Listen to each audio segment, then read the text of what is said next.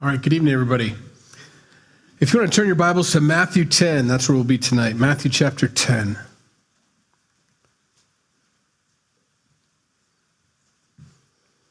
And we'll pray to get started here. Lord, we thank you for the singing we were able to all join in together and lift up your praises and worship you for all that you are. And we know the kids were doing the same, and that's why we come. We could do this on our own, and we do. But to do it together is special. You've designed us to be that way, to be a building, to be a body, and here we are. And so, Lord, as we as a body get together and study your word, we pray that you'd open our hearts to receive your truth, that it would affect us and change us, and would give us direction, would give us correction, would encourage us, whatever you want to do with it. And we just open ourselves up to you, the great physician, to do what you do best, and that's to heal and to help. And so we love you. In Jesus' name, amen. Last week in chapter 9, beginning in verse 37, he said to his disciples, "The harvest truly is plentiful, but the laborers are few. Therefore, pray the Lord of the harvest to send out laborers into his harvest." I don't know if we expounded upon that too much, but that's what chapter 10 is about. Jesus is about to send out the 12 apostles. They're called disciples, but they become apostles because the word apostle means to be sent or sent one.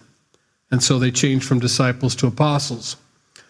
I don't believe that everybody that's sent by God should be called an apostle. That's just a personal opinion. Some disagree. But for me, it's a special name reserved for a special few people. But we are sent. We are called. And so as we listen to Jesus give the 12 their directions and their it's a command. This is how I want you to conduct yourself on the mission field. As I send you out, not only do you represent me and are preparing the way for me like John did. In other words, they would be the forward group that would go ahead before Jesus got there and would prepare everybody. Here comes the Messiah. The kingdom of God is at hand, and they would be prepared, and then he would come and teach. And so that's what they would do, an advanced party, we would call them today. You represent me, you prepare people, but I want you to conduct yourself in a certain way. And so he gives some specific instructions. But I want to go back to last week's last verse. As much as we love that verse, it's we like to say it, the harvest is truly plentiful, it's white, it's ready. That doesn't mean that we can just go. That's not what he says. He doesn't say the harvest is white. Why isn't anybody out there making us feel guilty or condemned for not going out there to go ahead and reap and harvest? He specifically says the laborers are few. There aren't a lot out there. Therefore, pray, guys, I want you to pray that the Lord of the harvest, the one who owns it, the one who's going to reap the benefits of it, to send out laborers into his harvest. You've got to be sent. You have to be sent by God to do this, to do harvesting. We're called to it, of course. But there are days when there are more productive days as far as the harvest goes, as opposed to just going out and doing it just because that's just like what I'm supposed to do as a Christian, is to go out and harvest. And so you belaboring, you go out there and say, you want Jesus? No. You want Jesus? Nope. And that's your attitude because that's just what Christians do. We're required to do that. No. When you're called and sent by the Holy Spirit to go on a specific day and a specific way or specific place or to a group of people, you're empowered, first of all, with a love for them, a passion for them, a compassion for them.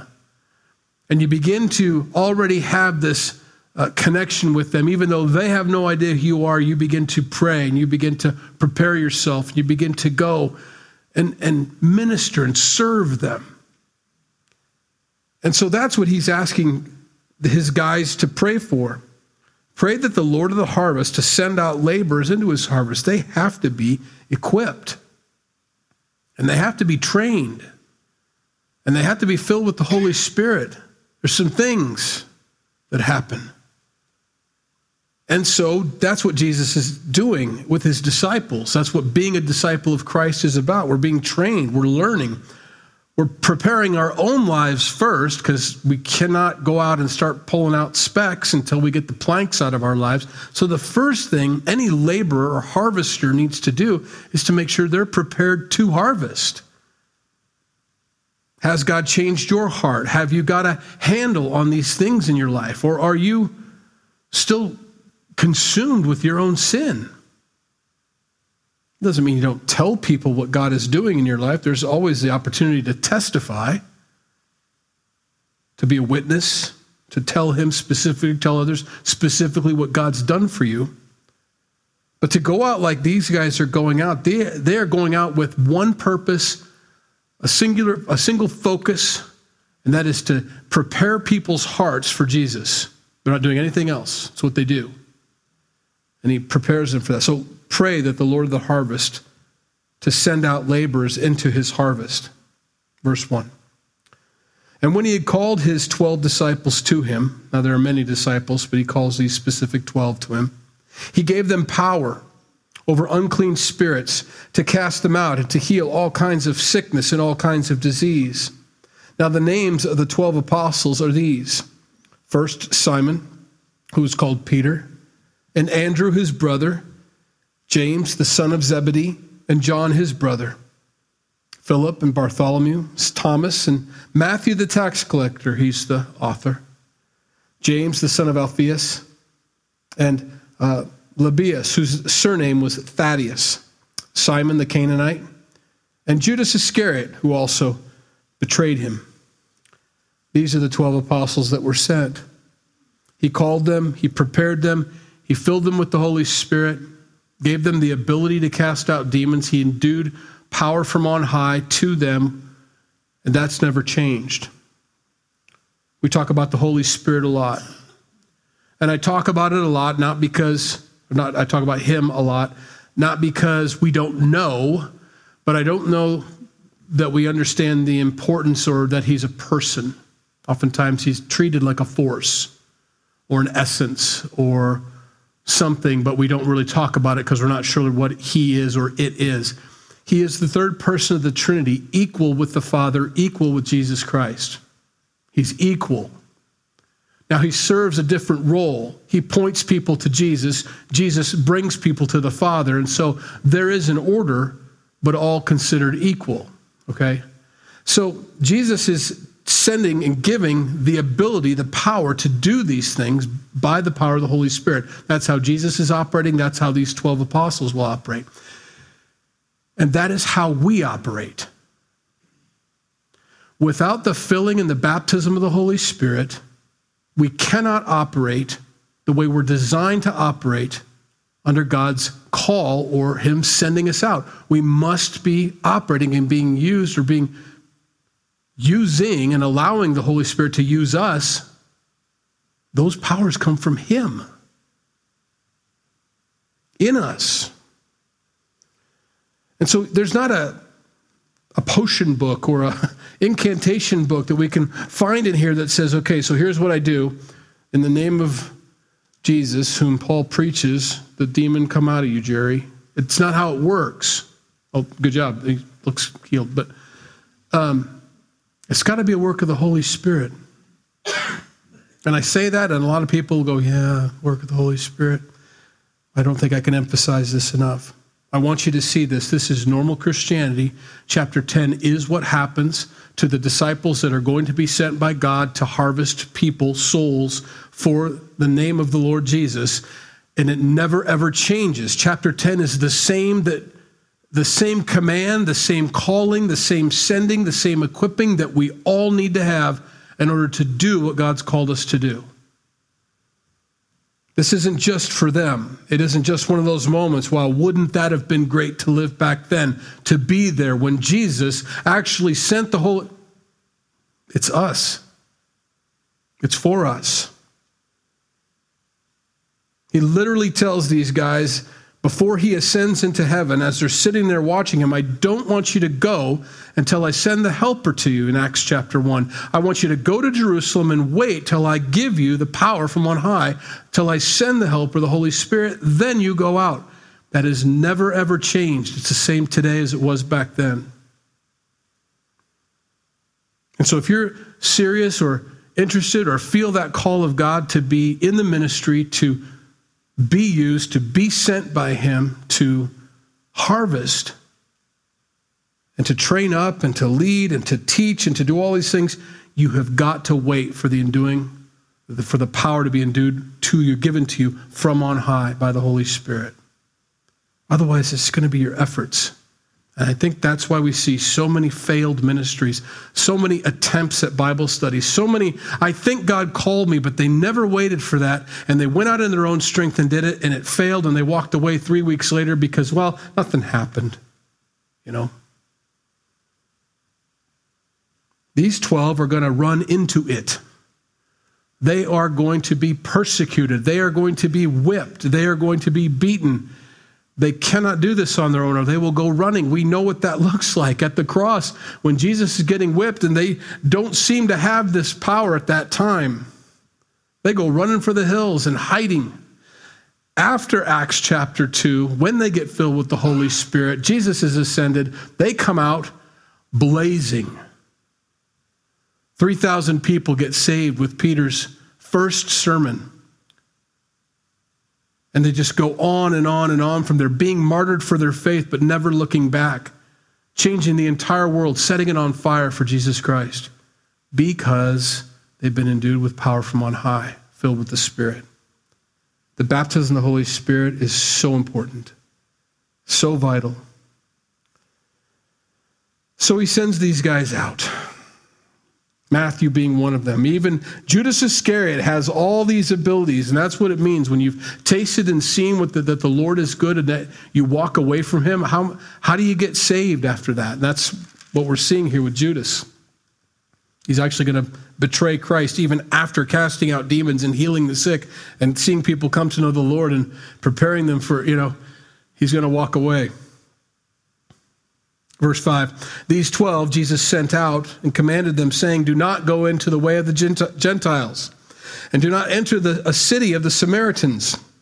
Those were the half Gentiles, half Jews. So I strictly want you to go to the Jews only, but go rather to the lost sheep of the house of Israel.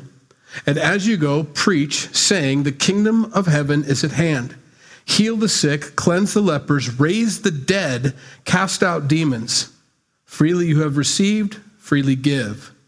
Provide neither gold, nor silver, nor copper in your money belts, nor bag for your journey, nor 2 tunics, nor sandals, nor staffs. For a worker is worthy of his food. This is the first time he sends them out. The second time he sends them out, much more provision. They're told to take swords, walking sticks, bags, all this stuff. They're supposed to do that. Not this time. It's different. This first time you guys go out, I want you to walk by faith. And what I mean by that is I want you to trust me to provide for you along the road, Jesus would say. I want you to make sure that you're working while you're going out. I don't want them to have to pay you to teach them. I don't want you sitting back saying, boy, do I have a truth for you? $5,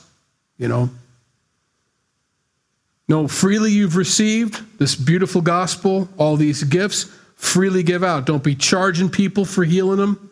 Don't be charging people for casting out demons. Leave that up to those shysters that are right behind you. And they were there.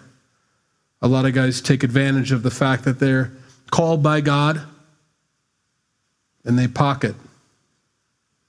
Now, when we get into the New Testament, we know that Paul and Peter and all those guys, they did take a salary. There's nothing wrong with that. Can we bring along a believing wife? Isn't it right for us to make a living from the gospel? This is different. That's the church. That's Book of Acts and so on. Not the issue here. This is different. This is, I want you guys to know what it's like to trust me, to walk with me, and see me provide for you daily. Not ahead of time, not monthly. I like monthly, personally. I like to be provided for by God monthly and not have to go daily. I like to know that tomorrow's bread is paid for or next week's bread is paid for. I like that.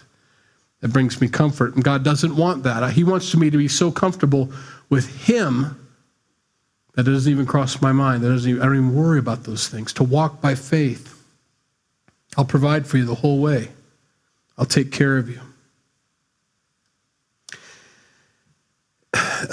Why to the Jews only? Let me take some time here on this. He does minister to the Gentiles later on, and we'll get to that.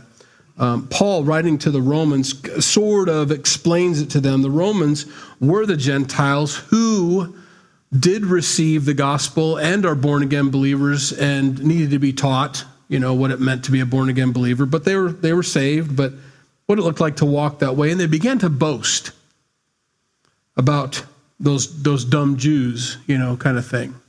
And Paul had to correct them on that. And so that's why he pens the book, or the letter, to the Romans, chapter 1, verse 16. For I am not ashamed of the gospel of Christ, for it is the power of God for salvation for everyone who believes, for the Jew first, and also for the Greek. Again, the next chapter, 2, verse 9. Tribulation and anguish on every soul of man who does evil, of the Jew first, and also of the Greek. Romans 2, verse 10, the very next verse. But glory, honor, and peace to everyone who works what is good, to the Jew first, and also to the Greek. He's making a point. And we need to still teach that point today. That just because blindness in part has come to the Jews does not mean that God has forsaken them, nor does it make us superior as Greeks or Gentiles being saved. Always remember that it was for the Jew first. The Messiah was always promised, yes, to Abraham. This is really our spiritual father. But to Jacob and the nation of Israel was to be looking for this Messiah. Oh, Israel, or Jerusalem, how long I wanted to gather you like a mother hen gathers her chicks. Jesus says, you should have known my day and time. You should have been waiting. Of all the people of the earth, you were the ones that knew everything you needed to know about the Messiah coming, and yet you didn't recognize me. Which is a teaching in and of itself. Our expectations can really let us down and blind us to the truth of what God wants to do in our lives. Got these expectations. God's called me. I know what he's going to do. I know what he's going to do. No, you don't. He hasn't told you steps B, C, and D. He's only given you step A, Well, the Jews had got excited about this Messiah, and they knew exactly what he was going to do, how he was going to look, what he was, and they wanted to, well, who's this guy? Kill him. And they actually killed the Messiah, not recognizing who he was. Because of that, Jews first got their chance, but later on he moves then to the Gentiles.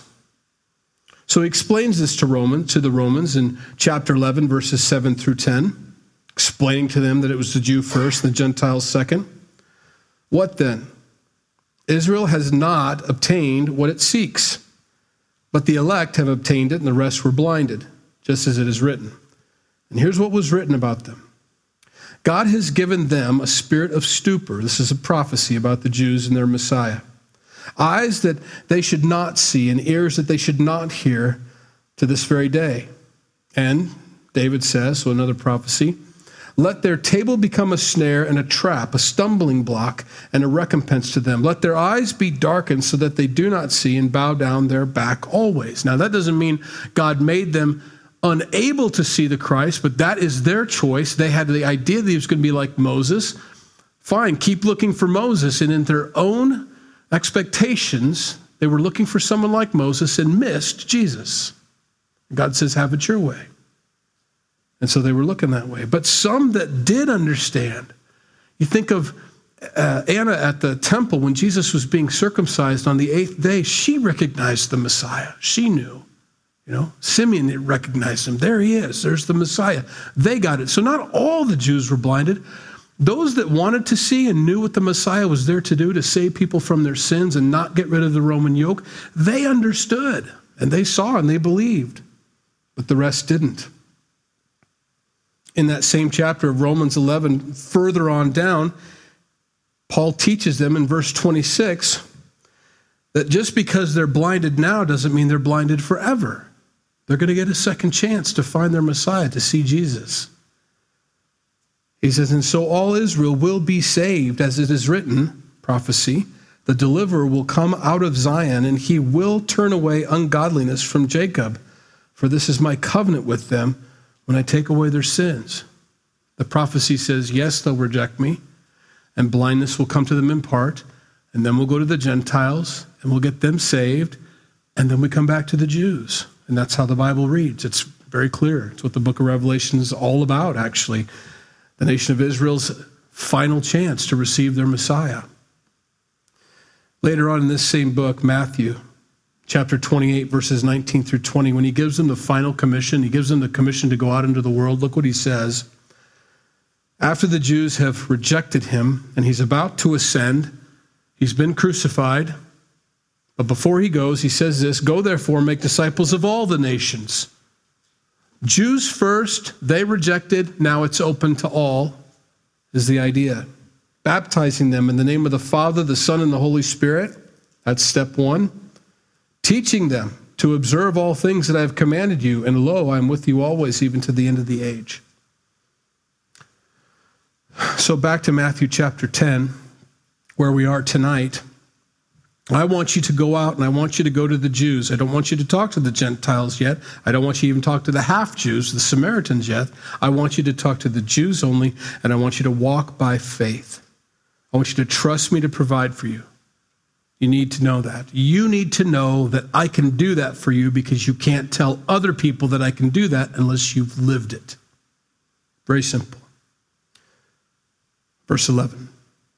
Now, whatever city or town you enter, inquire who in it is worthy. And stay there till you go out. And when you go into the household, greet it. If the household is worthy, there it is again, let your peace come upon it. But if it is not worthy, let your peace return to you. And whoever will not receive you, nor hear your words, when you depart from that house or city, shake off the dust from your feet. Assuredly, I say to you, it will be more tolerable for the land of Sodom and Gomorrah in the day of judgment than for that city. Exclamation point. So he's, pretty loud right now as he's giving this command. That's the second time he said something like this. First time was in chapter 7. We talked about that. Don't cast your pearls before swine. Jesus says, what I have to offer, what I'm telling you to teach, what I'm telling you to speak are my words, and they're valuable. They're pearls. Don't give them to swine that they're just going to trample, that they're going to turn and rend you. Give it to the people that understand the value of what you're having to say. And he says it again here. This is a command to you. When you go in, find out who's worthy. How do you know who's worthy? We're going to hit that in verse 34 and so on. But the people that are worthy are the ones that know their condition. They know where they stand. He's not talking about, well, you got to be kind of a Pharisee or a Sadducee or kind of a religious guy or sort of a religious gal. You've gone, kind of worthy, No. The worthiness is the one that beats his breast because he's a sinner and knows it, That's someone who can receive that pearl because they're looking for it. That's super valuable. When you're in trouble and you don't know what to do and you're looking for an answer for whatever the problem or it is, and someone comes up to you and says, oh, I've got an answer for that. Oh, thank goodness. But if you're a know-it-all and you don't need any help, even though you do need help, and someone comes up to you and say, can I help you with that? No, I got it. That's the unworthy. So the gospel's the same way. There's a lot of people that they don't need it. What they say, in their heart. And I know a lot of people like that I've tried to talk to about the Lord, and it's, okay, you got it all figured out, it looks like, What are you going to do? I try. What are you going to do about your sin? Oh, we'll figure it out. Me and God got an understanding. I told you about Brian Spafford all the time. He's the guy that led me to the Lord in the Marine Corps. And he had a brother-in-law that was stationed with us at one point over in Bahrain, and he packed parachutes. So he was a gunnery sergeant. He was a tough, big guy, man. Brian's pretty tough, not nearly as big as Perry was. His name was Perry. And I just remember Brian and I'm watching, because I'm this new kid, watching these guys look at Brian minister to this big, giant gunnery sergeant, and we're just corporals, we're nobodies, and he's minister, but he's his brother-in-law, so he's got to listen to him, kind of thing. And I'm watching him minister, and he's saying, and Brian's super bold, just super bold. He goes, Perry, and he just, we weren't really polished ministers back then, but Perry, this, that, the other thing, whatever he said. I don't want to throw him under the bus tonight. And Perry looked at us and he said, blank God if he doesn't understand me. I looked, he said, nobody says that about God. I can't believe he said that about God. But it's one of those teachable moments for me where God's like, pearls before swine. He has no idea that he needs it. He's not there yet. His attitude is either God's with me or he's against me. I don't care. It's that attitude. Not, I want to be on God's side. I hope I'm on God's team. There was no fear. There was no reverence. There was no respect. It was just simply, I'm fine. And if he doesn't get me, whatever. I guess we're just going to agree to disagree. Pearls before swine. One of those moments. Well, Jesus says when you run into those moments and you come to a house and you say, hello, I'm here to tell you that the kingdom of heaven is at hand, and they look at you and give you that kind of response, it's okay to and move on. There's a bunch of people that are praying for answers and looking for God to speak to them and hoping for some way of salvation. How's this going to work? How do we get out of this mess? Those are the people we take the time with and minister to. If they're not worthy, if they're not ready, if they're not prepared, it's okay. It will be more tolerable in the land of Sodom and Gomorrah in the day of judgment than for that city that does that to you, that kicks you out. Like the 10 cities with the Decapolis, the two crazy guys that we read about, naked and full of demons and went into the swine thing. They asked Jesus to leave. Be more tolerable for Sodom and Gomorrah than for those 10 cities for neglecting so great a salvation. Verse 16. Behold, I send you out as sheep in the midst of wolves. Okay, thanks. Doesn't call us sheepdogs. We've kind of adopted that term that, there's some sheepdogs that just kind of watch out for the sheep, make sure they're okay and they're protected and all that. There's really no calling to that, but we like to use it. Jesus says, I, the great shepherd, the good shepherd, I'm sending you out as sheep in the midst of wolves. So expect that. There are wolves out there. It's not going to be rosy. Therefore, be wise as serpents and harmless or innocent as doves. But beware of men, for they will deliver you up to councils and to scourge you in their synagogues. You will be brought before governors and kings for my sake, as a testimony to them and to the Gentiles. But when they deliver you up, do not worry about how or what you should speak, for it will be given to you in that hour what you should speak. For it is not you who speak, but the Spirit of your Father who speaks in you. There it is. We know that the Holy Spirit is the Spirit of Christ, but here Jesus calls him, this third person of the Trinity, the Spirit of the Father. It's impossible to talk about. It just is. It's true. Jesus says, it's my Spirit I'm giving to you. I will not leave you orphans. I'm going to send you the Holy Spirit.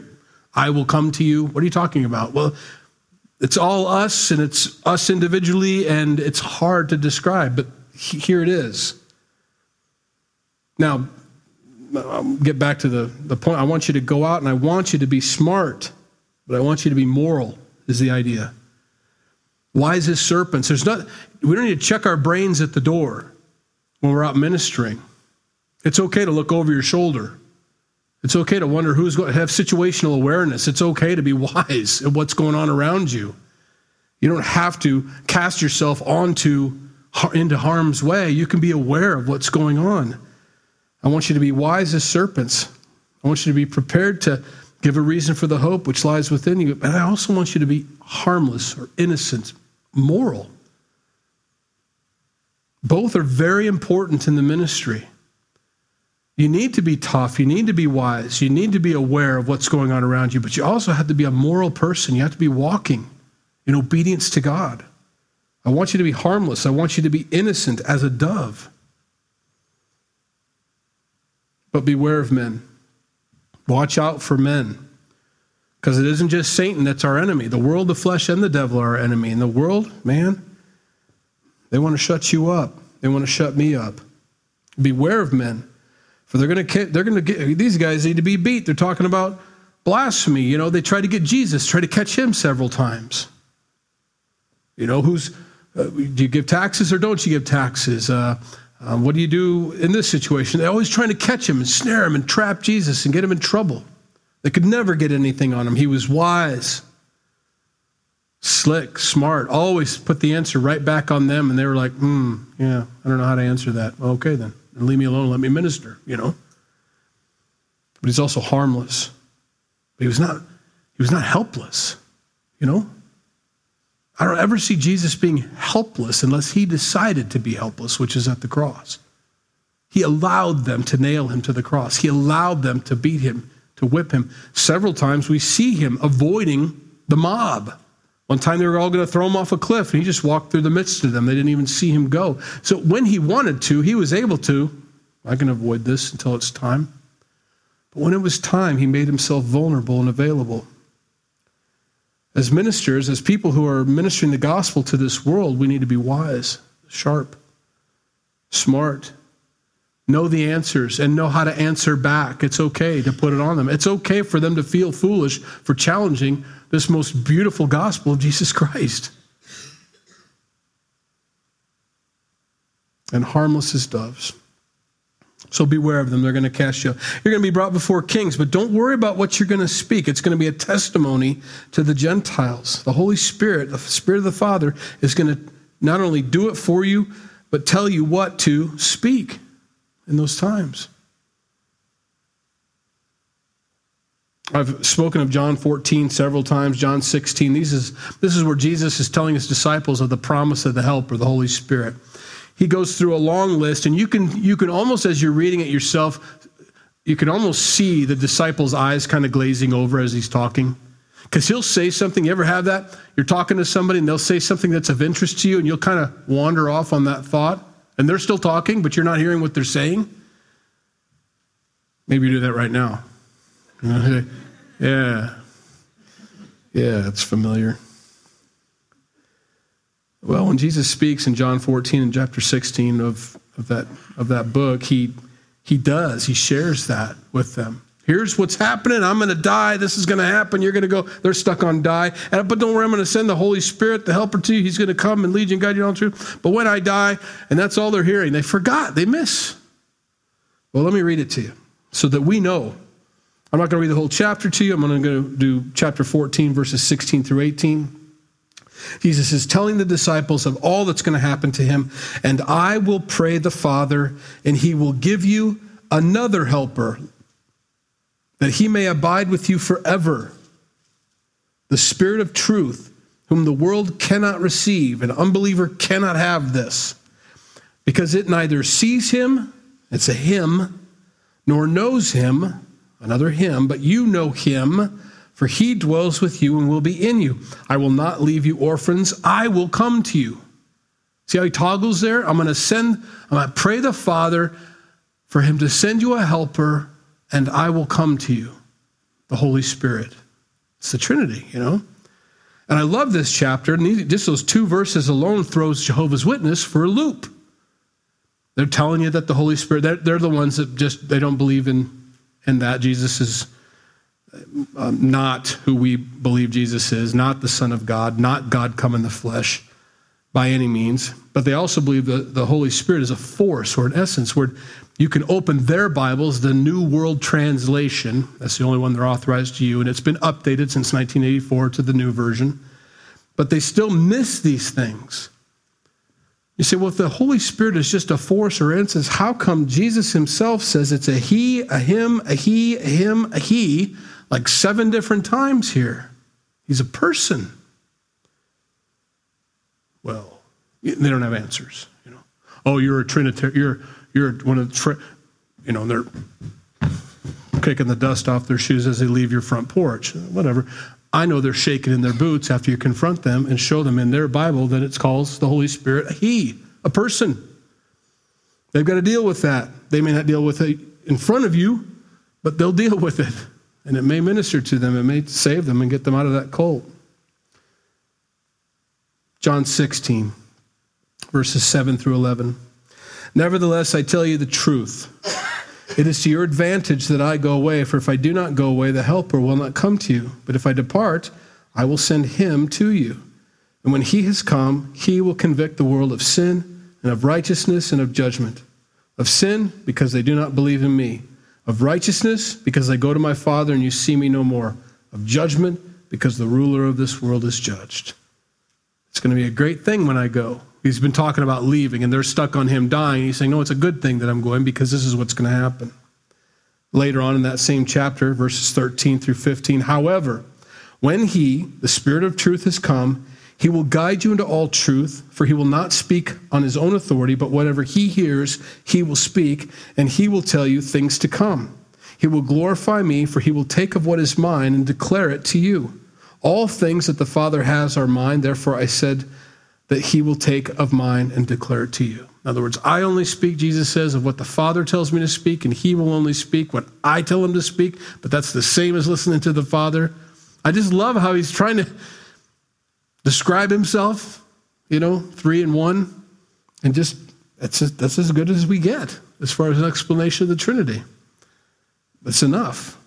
Now, besides all that, what a relief that when I go to minister to somebody, if I'm sent and filled with the Holy Spirit, I don't have to worry or plan or I better get my notes right, better get my things right. Now, there's nothing wrong with study to show yourself approved and to be prepared when you have that chance. But if you don't have the chance to get prepared, you can trust the Holy Spirit's just going to, boom, give it to you. Stephen didn't have any time to prepare his sermon, and it was one of the best sermons you'll ever read. It was amazing. Peter didn't have any time to prepare. He had no idea he was going to walk out of the room. He's sitting up there praying. They're picking Matthias as they think the next 12th apostle. We don't know. They're casting lots, figuring out what's going on. Jesus is gone. All I know is he told us to wait here. Holy Spirit falls upon that room, fills them all. They all come out speaking in tongues, filled with the Spirit. And Peter looks and he says, we're not drunk. And he begins to give this great sermon. And 3,000 people come forward to receive Christ as their Lord and Savior. That's the Holy Spirit. That's what it means to be guided by him. And when it's time and when it's appropriate, when it's him and his moment, wow, look out. Jesus is telling him, don't worry about it. I'll tell you what to speak. None of these guys feel prepared for ministry. None of these guys have a degree in their back pocket and think that, okay, now I've arrived, I can do it. They're bewildered, they're scared, they don't know I don't know what I'm doing. Don't worry, the Holy Spirit will do it. He'll help you. Verse 21. Now, brother will deliver up brother to death, and father his child, and children will rise up against parents and cause them to be put to death. In other words, this is not a rosy gospel. This good news is going to divide. It's going to cut families in half. Children are going to turn over their parents. Look, there they are. They're the believers. They're the ones, Brothers will deliver up brothers. And you will be hated by all for my name's sake. But he who endures to the end will be saved. In other words, endure. It's okay. When they persecute you in this city, flee to another. Hold on to that verse. When they persecute you in that city, flee to a different city. It's okay. For assuredly I say to you, you will not have gone through the cities of Israel before the Son of Man comes. A disciple is not above his teacher. In other words, they hated me, they're going to hate you. Nor a servant above his master. It is enough for a disciple that he be like his teacher, and a servant be like his master. If they have called the master of the house Beelzebub, remember they said that Jesus cast out demons by Beelzebub. He's the king of all the demons. That's why they listen to him. He says, if they called me that, how much more will they call those of his household? Of course, they're going to do that. Therefore, do not fear them. For there is nothing covered that will not be revealed and hidden that will not be known. You don't have to worry about your reputation. You don't have to defend yourself. They can say whatever they want to about you. Believe me, all their sin will be shouted from the mountaintops and they'll be exposed. For all that, you don't have to expose them. You don't have to worry about it. They'll take care of you, or God will take care of you. Verse 27. Whatever I tell you in the dark, speak in the light. And what you hear in the ear, preach on the housetops.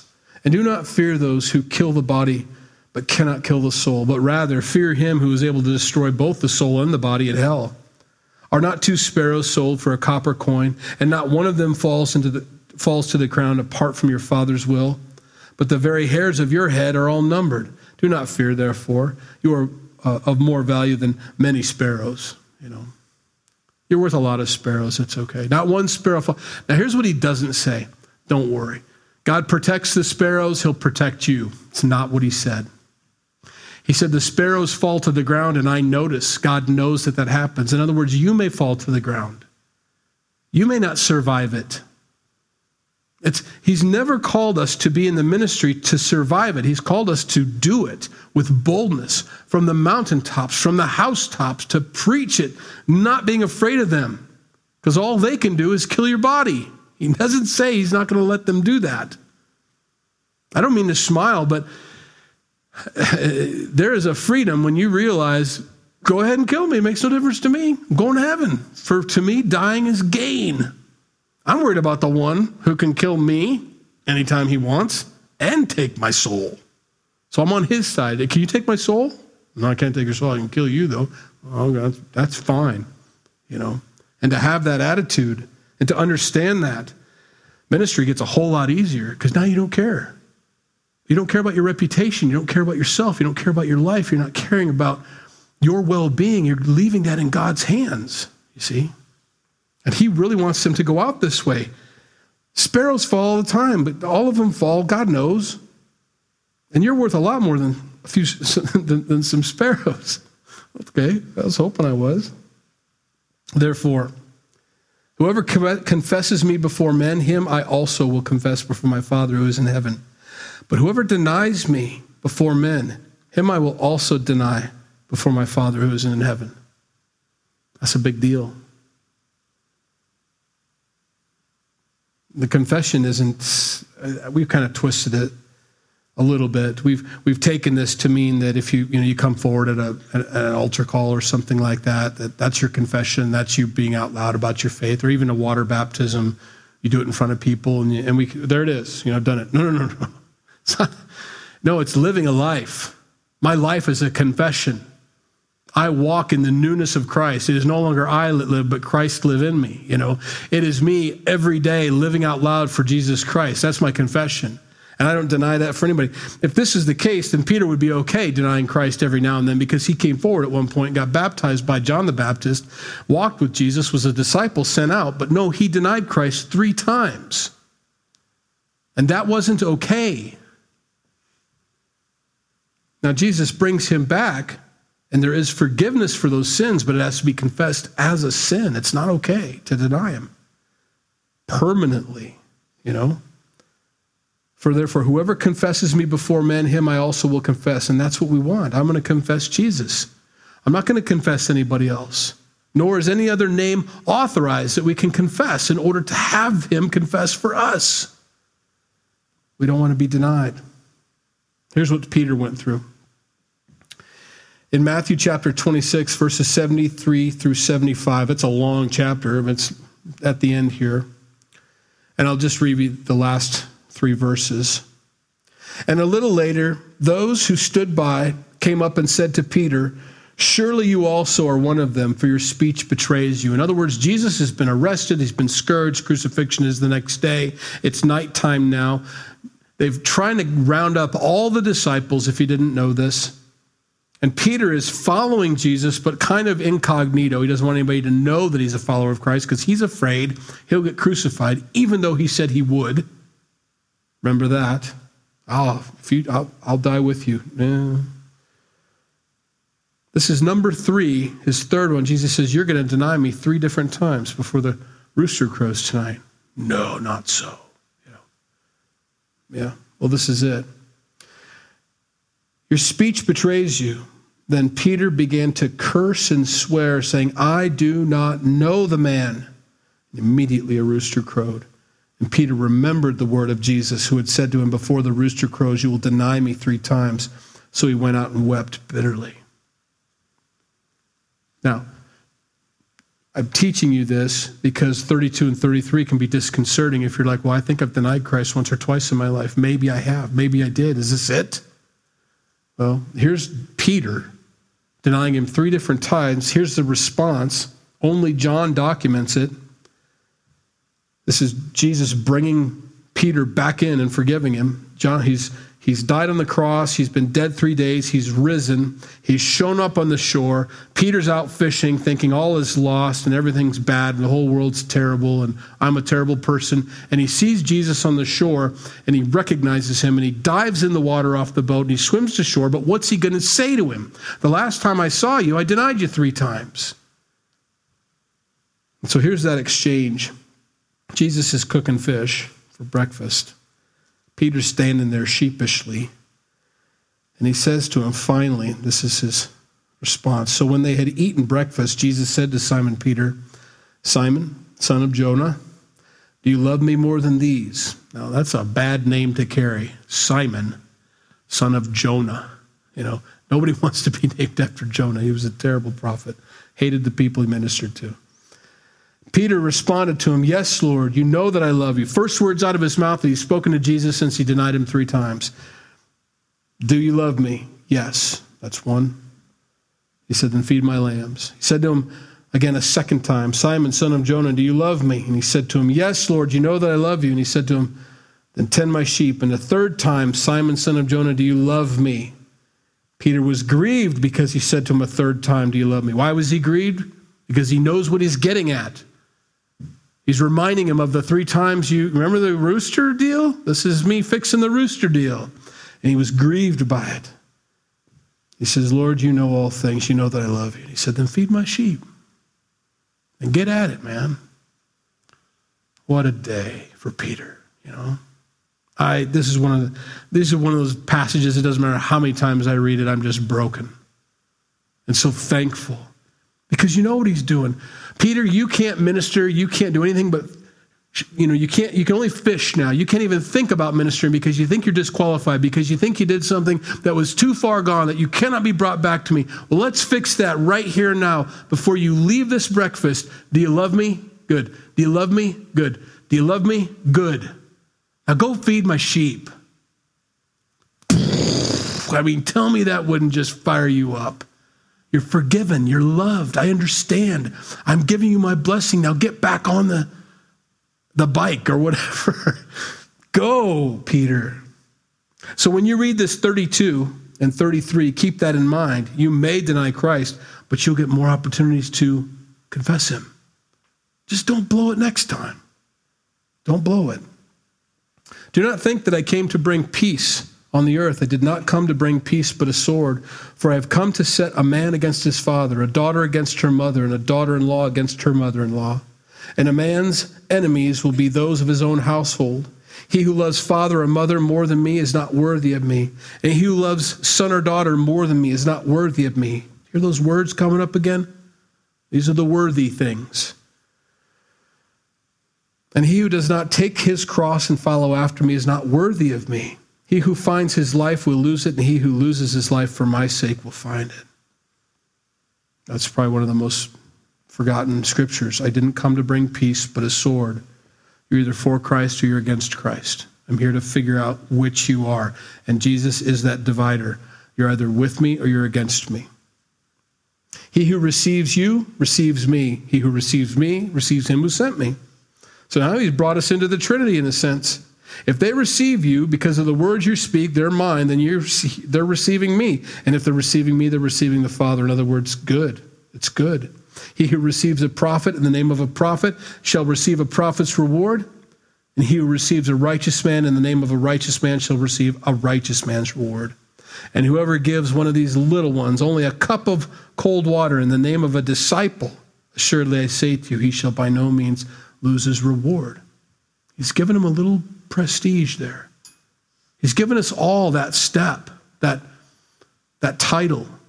You were a son or a daughter of the living God. And when they touch you, they touch me, God says. And when they listen to you, then they're listening to me, God says. He sees you that way. Now, he doesn't protect you just like he didn't protect me or himself. They took me to the cross. They may take you to the cross, but understand this. You're going to live the same place I'm living now, which is in heaven with God forever, with my Father. And as I was welcomed in, well done, good and faithful son, back into the fold up there. You did it.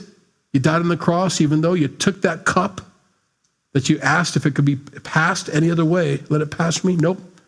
Same for you. Same for you. You're brought in. You're brought in. And we have that. And I went long. Let's pray. Lord, we love you. Thank you for your word tonight. We thank you for this chapter. This is everything you said to the guys before you sent them out to go minister. And we know that from the other Gospels, they came back so excited about all the things that you had done. And what you were most excited about was that they had the truth. Not about the demons, not about the healings, not about all the supernatural things that took place, but that they were sharing your truth. And that was the beautiful thing, that their names were written in the Lamb's Book of Life. So we thank you for that tonight. Fill us with your Spirit. Send us. Send us out into different areas, to different people groups, to at different times, filled with the Spirit, equipped by your Holy Spirit, that we might have fruit for you, that you might harvest all those that you're looking to harvest. Help us to be ready and be usable. In Jesus' name we pray. Amen. Have a good night, guys. If you need prayer before you go, please come on up. Be glad to pray with you.